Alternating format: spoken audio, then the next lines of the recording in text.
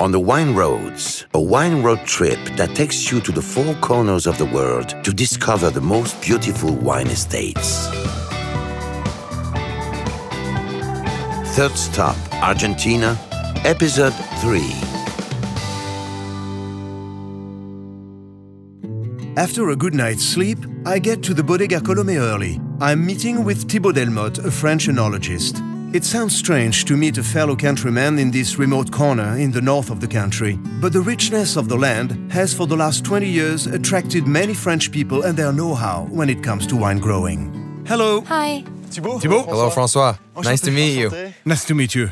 Quite a fog, eh? Yeah, no, it's too bad. We can't take full advantage of the outdoors. But what about that horse ride you promised me? No problem. The horses are ready and we can go whenever you want. Great. We're off. Well, let's go. From the beginning, an almost mystical impression lies over the place. The magical silence, a misty and rainy morning, a peaceful environment in which one of the best Malbec in the world is made. Thibaut, I can't believe that I'm actually riding through a vineyard in Argentina. It's also a good way to see the vineyard. It's the right pace to take in what's going on. It's useful as well as enjoyable. When did you first come here? I started working at Colomé in 2005. And before that? I was in Burgundy. Burgundy. I worked in Burgundy. I got my diploma there. Then I met Donald Hayes, the owner of this property, who was looking for an enologist. I hadn't planned to stay, but I liked this project. I liked the challenge. What's the altitude here? Colomé is at 2,300 meters. Okay. We have vineyards at 1,700 meters in Cafayete, at 2,300 here, and a little further north we have two domains at 2,600 meters and 3,100 meters. This has to be unique. In theory, it's the world's highest vineyard. Yes, there are a lot of advantages. Cold nights and days with fairly moderate temperatures. Never above 35 degrees, so the grapes don't dry out or lose their aroma. We always have fairly fresh aromas. The cold nights allow the grapes to retain their acidity, so there's good acidity in the wine. We don't have to acidify the wines at Colomé. The other advantage is the higher you are, the more ultraviolet light you have, so the grape reacts to this by forming a thicker skin, less transparent. So cold contributes to the elegance, the freshness and beauty of the grapes, and the concentration thanks to the thick skins. The result is a wine that's powerful yet elegant. We're going to dismount here.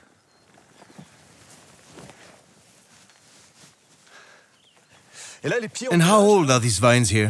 We're not really sure, between 90 and 150 years.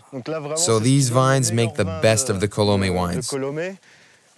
There aren't many bunches on each plant. The grapes are very small and concentrated. We use these grapes to make the Reserva, which is the most prestigious Colomé wine. And they're all planted in the classic Argentinian style, combining all the grape varieties. We just saw a Malbec and over there is a Torrontés. I have heard that your Malbec is one of the 10 best in Argentina. Is that true? I think we're present in the best sellers. I think we're a front runner, at least in the Calchaquíes valleys, sort of like the locomotive. Yes, in terms of Argentina, you could say that we're in the top 10. And is it 100% Malbec? No, this is a blend. 85% Malbec, so you get the main characteristics of Malbec, and 15% Syrah, Cabernet Sauvignon, and Tannat. And what's Tannat? I'm not familiar with it. Tannat is a grape variety from the southwest of France, Madiran, between the Gers department and the Pyrenees. It's very acidic and tannic. The word Tannat comes from tannin. Peppery. Yes, exactly, peppery. It's powerful in the mouth, fairly round. It's enjoyable to drink now, but can be cellared for another 5 or 6 years. Maximum 10, I'd say. However, Malbec is better when it's fairly young. It's like a picture postcard, with the horses and the wines in the heart of Argentina. It's a great joy. Thibaut? Cheers. To your health. Thanks a lot.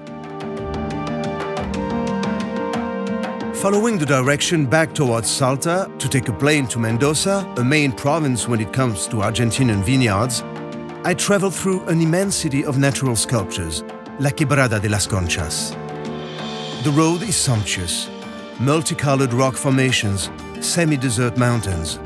A show that nature has been preparing for thousands of years. Without any doubt, this road will remain one of the most moving to travel on.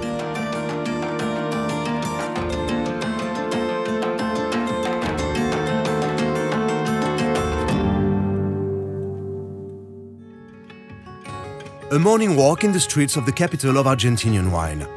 The town of Mendoza's motto is the grounds of sun and good wine. The Mendoza region is 150,000 hectares of vineyards and more than 1,000 cellars. Enough for somebody as passionate as me to lose their heads. Situated at the foot of the Andes, Latin America's biggest bodegas are competing for excellence. I go to Perdriel, where the bodega Terrazas de los Andes is located. Hervé Birniscott, the person in charge of the estate, is awaiting me. Their cellar is supposed to be the most beautiful in Argentina. Bonjour François. Hervé. Hello François. Nice to meet you. I'm so pleased. Thank you for visiting Terrazas de los Andes. So you have an extraordinary wine cellar. Yes, our cellar is magnificent and also historic. Would you like to see it? With great pleasure. Good, let's go.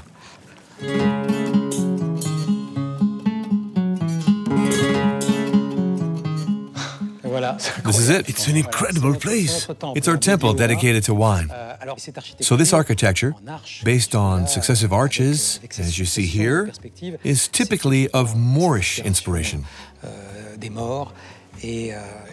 There was a technical problem and also an obvious aesthetic problem in preserving this architecture we inherited from the years of Spanish colonization. Our objective was to protect its colonial identity and to somehow install the technology that would allow us to make the best wines. But we had a big problem. The vats for making the wine at the end of the 19th and early 20th century were made of brick. And these brick vats functioned well for the wine and also served as counterweights to stabilize these fragile columns. But these columns contain no cement or iron. Imagine the horizontal shocks caused by an earthquake. They would collapse. This is a seismic zone here. A seismic zone causing very destructive earthquakes. So the vats on each side served as counterweights. When we removed them to install modern stainless steel technology, we had to reinforce the columns using traditional methods. It was like the pyramids for us. It was a colossal job. It was necessary to reinforce each column one by one using a very special technology. But the result's beautiful.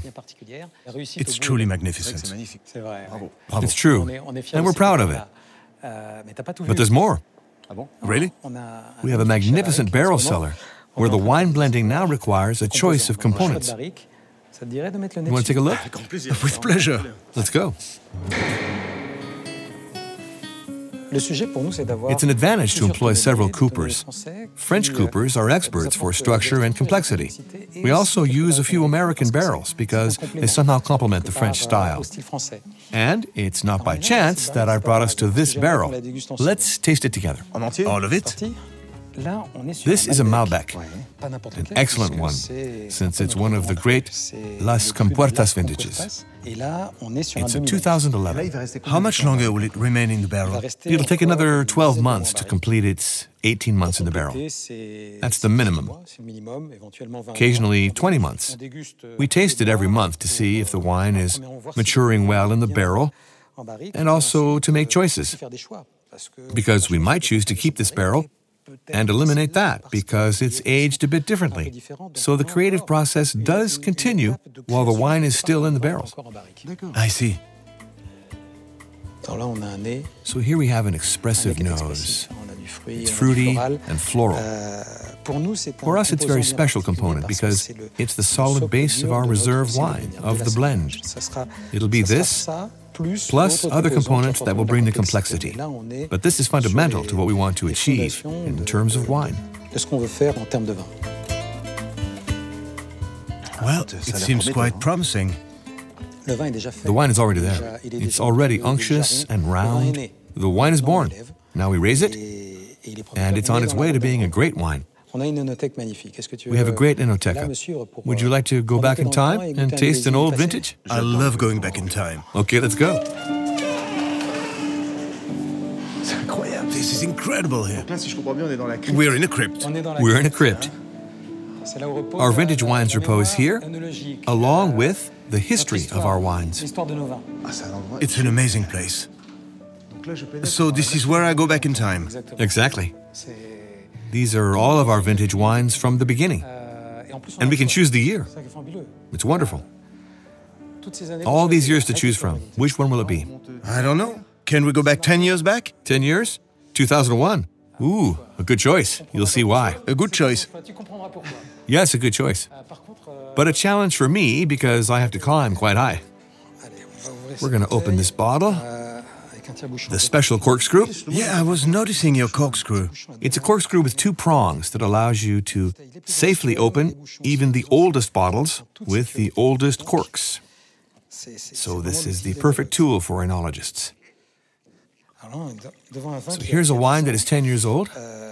So of course it has to be aired a little in the glass to bring out all its full complexity that had been imprisoned in the bottle. But it has many more potential aromas that now are going to reveal themselves through contact with the air. But is it a Malbec or a Cabernet Sauvignon? A Malbec. This may finally answer the question of whether New World wines can age, and particularly a Malbec. I think that this 10-year-old wine gives us an answer. Such aromas. Oh yes, scents of chocolate, coffee, jam. It smells roasted. It's astonishing to compare this with the one we just tasted that was still maturing. That's what we wanted to demonstrate with these old bottles, that great wines can age.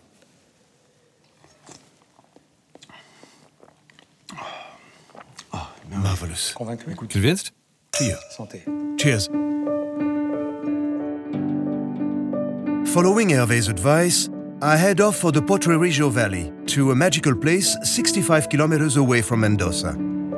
What a surprise. In this valley, situated at more than 1,300 meters above sea level, is an artificial lake, one of the many water sources for the vineyards of Mendoza. The place is so relaxing, almost supernatural. I could have stayed there for hours, but my wine route is far from over. On the Wine Roads, from a documentary series directed by Éric Michaud with Luna Sands and François Montagu. Sound editing, Agathe Leroux and Guillaume Sulpi, and mixing, Thomas Gabriel. Music by My Music Library, and Angle, an Interscope production.